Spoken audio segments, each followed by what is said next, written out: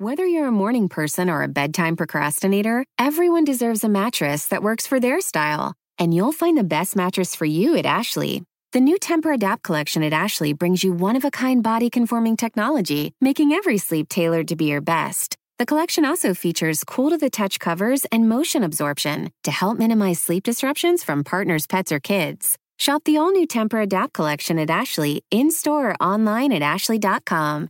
Ashley, for the love of home. From the newsroom of The Washington Post. Hi, this is Tracy Jan calling from The Post. Am I catching you? President Trump, how are you? Hi, it's Robin Gabon. This is Post Reports. I'm Kimberly Kelly, in for Martine Powers. It's Wednesday, February 27th. Today, Michael Cohen testified to Congress in an explosive public hearing. WikiLeaks, the Trump Tower meeting, and Trump's Moscow project were all on the agenda. I am cold. It is not a smart day to bike. That's Post reporter Karin Demersion. I cover national security issues on Capitol Hill, which includes this whole extended Russia probe. Karin was at the Capitol Wednesday morning to cover Michael Cohen's long-awaited testimony before the House Oversight Committee. In 2 months, Cohen is headed to prison, where he will serve 3 years for crimes he pleaded guilty to committing while he was a personal lawyer for President Trump. It is just about 9:30. We are standing outside the quieter side entrance to the Rayburn office building, which is one of the House office buildings, and it's where the House Oversight Committee has its suite, including the hearing room, into which we are all going to smush ourselves because there are so many people here that want to see this happen. And probably, if yesterday's 10-hour closed-door affair at the Senate Intelligence Committee is any guide, we are probably going to be here all day and possibly into the night because it's a big committee. Each of the members get 5 minutes to ask questions, and they are going to not give up a single second and probably push it, and we're going to be here for a while. Great. All right, let's head in. Cool. Oh, no, there is a line! But a small one, it's fine. Today, the committee will hear the testimony of Michael Cohen, President Donald Trump's longtime personal attorney and one of his closest advisors over the last decade.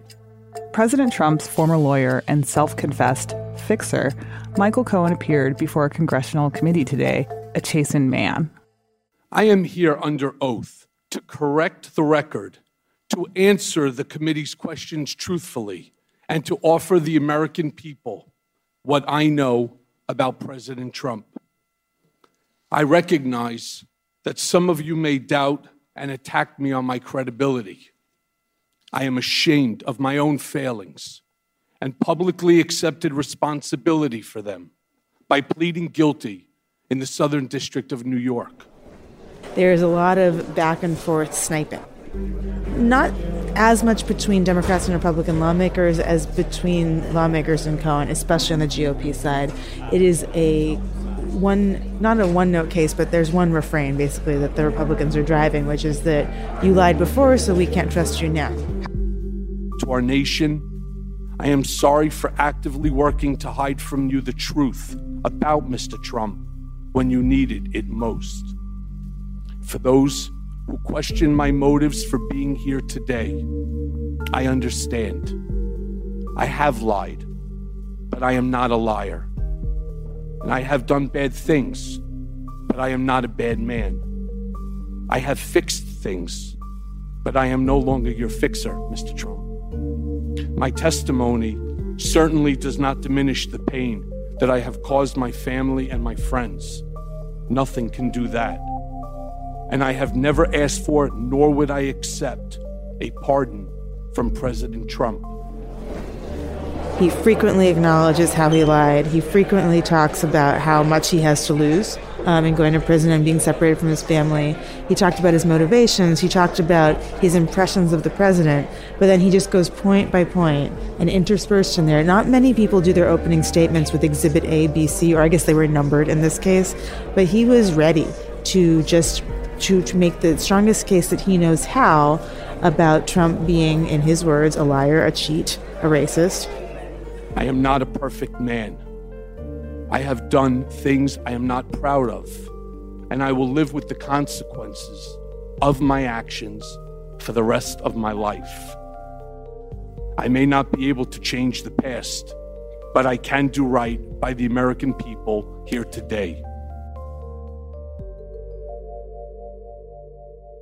Cohen said that he was ready to take responsibility and tell the truth about Donald Trump.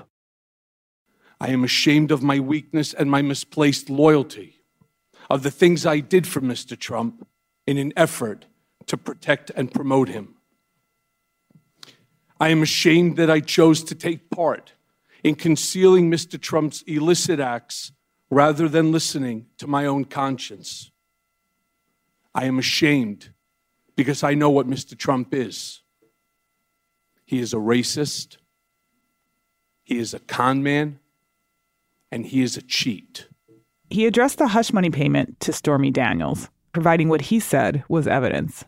I am providing the committee today with several documents, and these include a copy of a check Mr. Trump wrote from his personal bank account after he became president to reimburse me for the hush money payments I made to cover up his affair with an adult film star and to prevent damage to his campaign. Cohen also addressed key issues which have been the focus of the special counsel's investigation, including the WikiLeaks email hack and the infamous Trump Tower meeting with Russians about, quote, dirt on Hillary Clinton.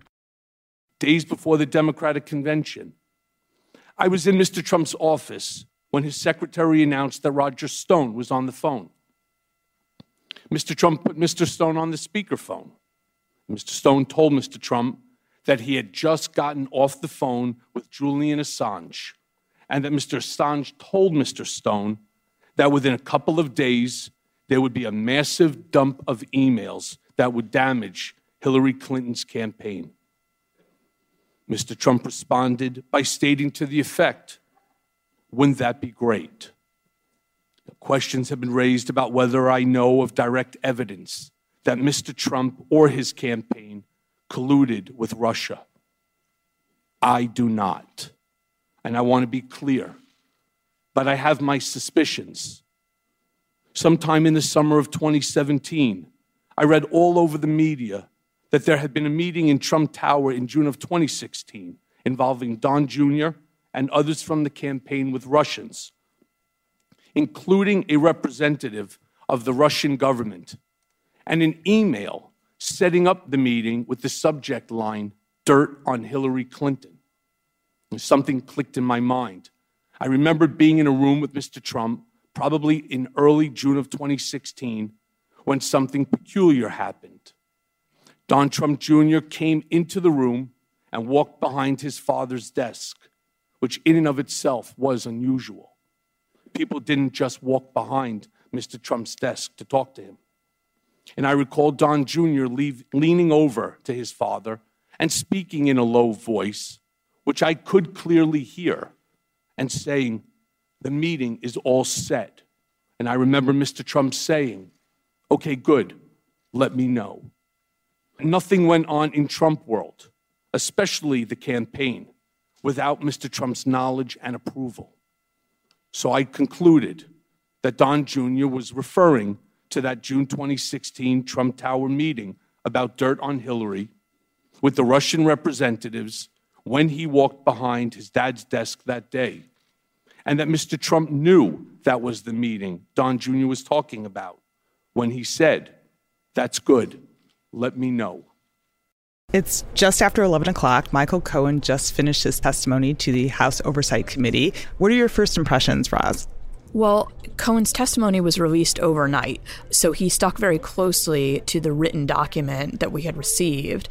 But that document just had basically one bombshell per page, and hearing him read it aloud is just such an astounding moment. Post reporter Roz Helderman has been covering the Russia investigation.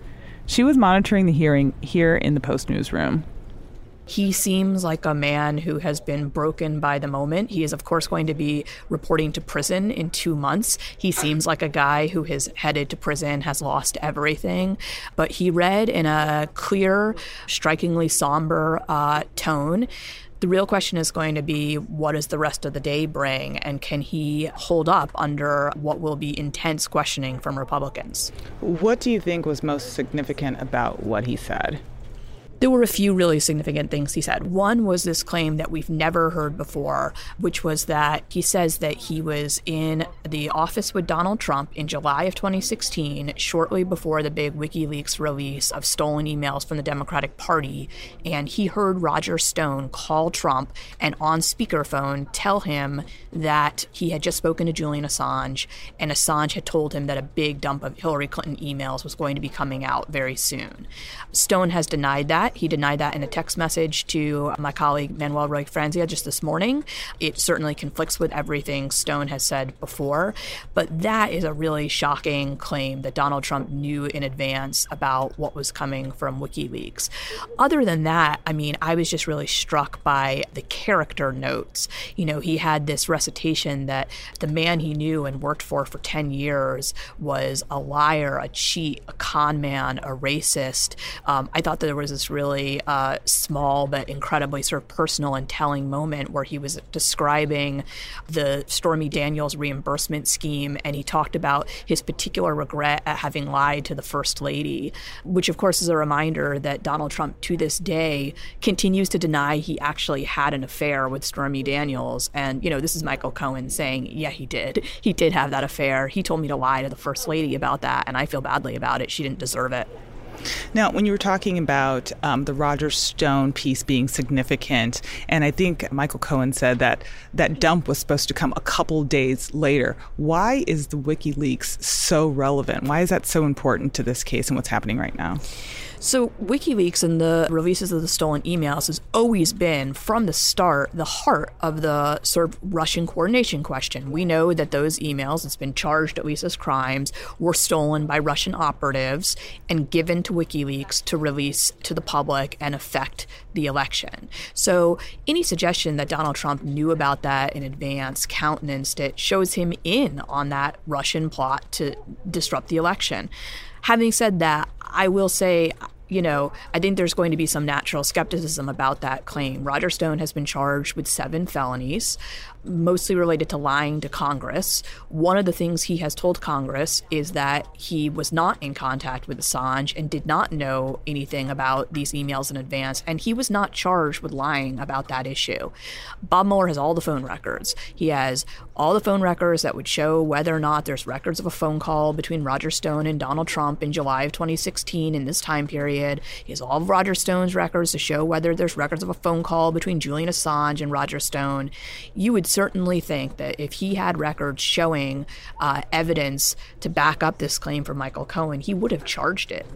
And the discussion and the testimony about the Trump Tower meeting, that seemed pretty significant, but Michael Cohen was very clear that he had some assumptions about what the conversation was. But what was your take about his testimony? Yeah, tantalizing but inconclusive, right?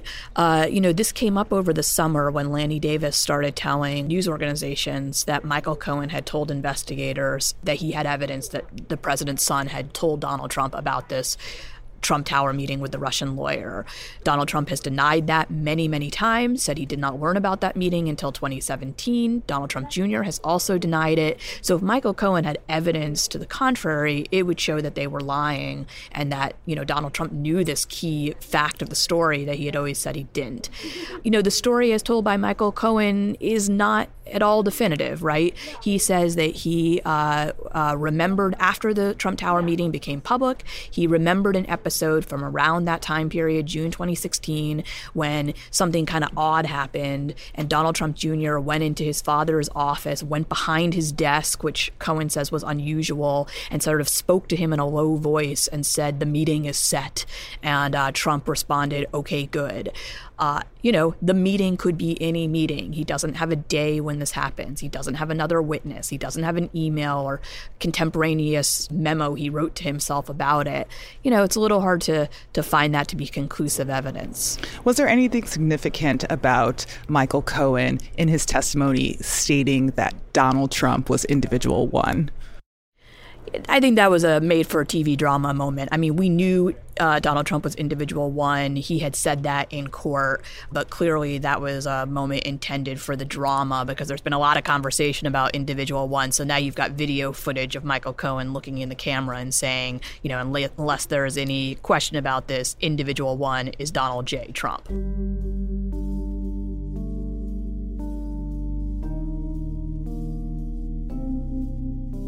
There were at least a half a dozen times between the Iowa caucus in January of 2016 and the end of June when he would ask me, "How's it going in Russia?" referring to the Moscow Tower project. You need to know that Mr. Trump's personal lawyers reviewed and edited my statement to Congress about the timing of the Moscow Tower negotiations before I gave it. So to be clear, Mr. Trump knew of and directed the Trump-Moscow negotiations throughout the campaign and lied about it. He lied about it because he never expected to win. He also lied about it because he stood to make hundreds of millions of dollars on the Moscow real estate project. During a break in the hearing, a little after noon, we talked to David Fahrenthold, who has been investigating the president's businesses and charities for the Post, and asked him what it means that Trump continued working on the project well into the campaign. It shows that Trump had this ongoing financial relationship with Russia, and this is a project that would have involved the Russian government's approval. I think that Cohen had said he's reached out to the Kremlin for help on this. So he clearly saw this as not just a business deal in Russia, but a business deal with Russia. And if Trump was seeking Russian help for a business project that was going to make him a lot of money long into his campaign, that's contrary to the things Trump has said about his own business dealings. And it also shows us more about Trump's relationship with Russia and what he thought he might have to gain from a better relationship with them. The other thing that David pointed to were these documents, these statements of financial condition that Cohen presented as evidence that Trump invented estimates about his own personal wealth in order to borrow money from banks. Basically, Trump would come up with these statements about his own wealth that were not audited. They were just based on his own estimates of how much his buildings were worth, how much his brand was worth. And he would use them, he would give them to banks who were thinking about giving him a loan. And he would say, look, I'm good for the money. He'd give them to insurance companies. He'd say, look, lower my premiums, look how much money I have. And these statements, we'd seen some of them before, but Michael Cohen produced two new ones we'd never seen before. So now you can see what Trump was representing about himself to banks and insurance companies. But also those statements and how he tried to use that to leverage more influence in the media as well. He would also apparently give them to people who were doing like most, wealthiest lists, things like that. One of the crazy things about them is in 2012 to 2013. 2013, he's thinking about buying the Buffalo Bills, the NFL team. He needs a lot of money from Deutsche Bank. And all of a sudden then he adds something that had never been in these financial statements before, $4 billion of brand. So he counts his brand. He assigns a random number to it, $4 billion. He adds that in as if it was a building or a golf club or something else, as if it was a tangible assets. And that raises his net worth from $4.8 billion to 8-point-something billion, just with a made-up number. Now, Cohen had said that Trump was still planning the Trump Tower in Moscow even during the campaign, but that the president didn't expect that he was actually going to win the presidency. And he only really expected to make money. What did you make of that statement? It's interesting to hear somebody inside Trump's orbit say it. It's what you've heard kind of through the grapevine that Trump started this as kind of a branding opportunity, saw this as a way to raise his profile. He talked about running for president 100 times before. I'd never heard someone so close to Trump say he never expected to win. And he kept acting like a businessman all throughout because he kept expecting to lose. Most people expected him to lose. So I'm not surprised that Trump thought that, but it's interesting to hear Michael Cohen say it.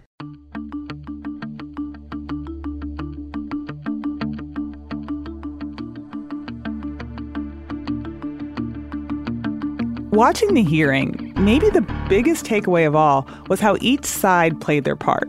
We checked in with political reporter Aaron Blake, who has been watching the hearing all day.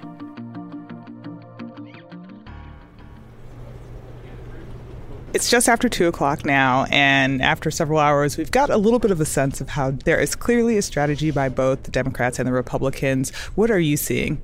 Republicans clearly have the more concerted strategy, and it's probably because this is a little bit simpler of a hearing for them. They have been all about attacking Michael Cohen's credibility, bringing him down as a person, and not just arguing that he has lied, but also that he has not just lied for the president, but that he has lied to further his own career and enrich himself. And so with very few departures, we have seen almost every Republican on this committee attack Michael Cohen as somebody who should not be allowed to testify, who can't be trusted, and have even suggested that maybe this hearing is a farce in the first place. Democrats, on the other hand, have been trying to dig into what he said in his opening statement, trying to get more details on what else might be out there. He has alluded to other things that could be under investigation or might be worthy of investigation. So they've been trying to advance this, and I think really in a lot of ways struggling to find what's beyond what was a pretty explosive opening statement from Michael Cohen, in which he seemed to pack many of the most important things that he was going to reveal today. It definitely seems like a lot of the questions today center around partisan politics, and people may be left having more questions. Do you feel like people who are watching this feel satisfied? It's probably not as satisfying as people would have thought if they are just tuning into their first congressional hearing. It's a messy process. These lawmakers only have 5 minutes with which to make an impact and try and get something out of a witness.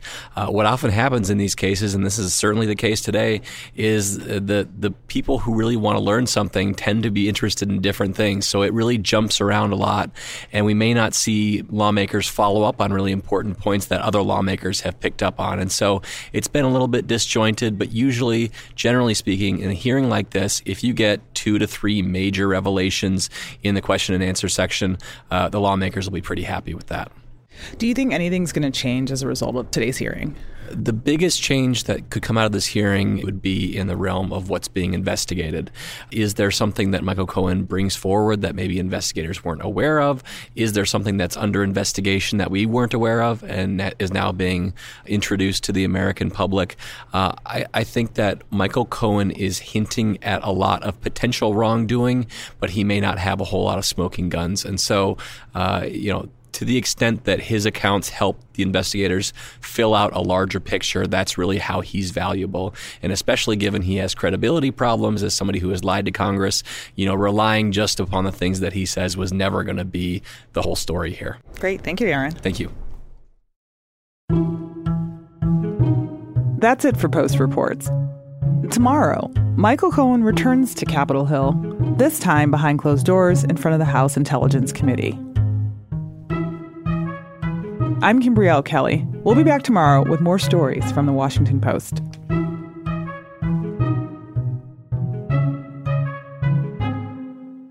Whether you're a morning person or a bedtime procrastinator, everyone deserves a mattress that works for their style. And you'll find the best mattress for you at Ashley.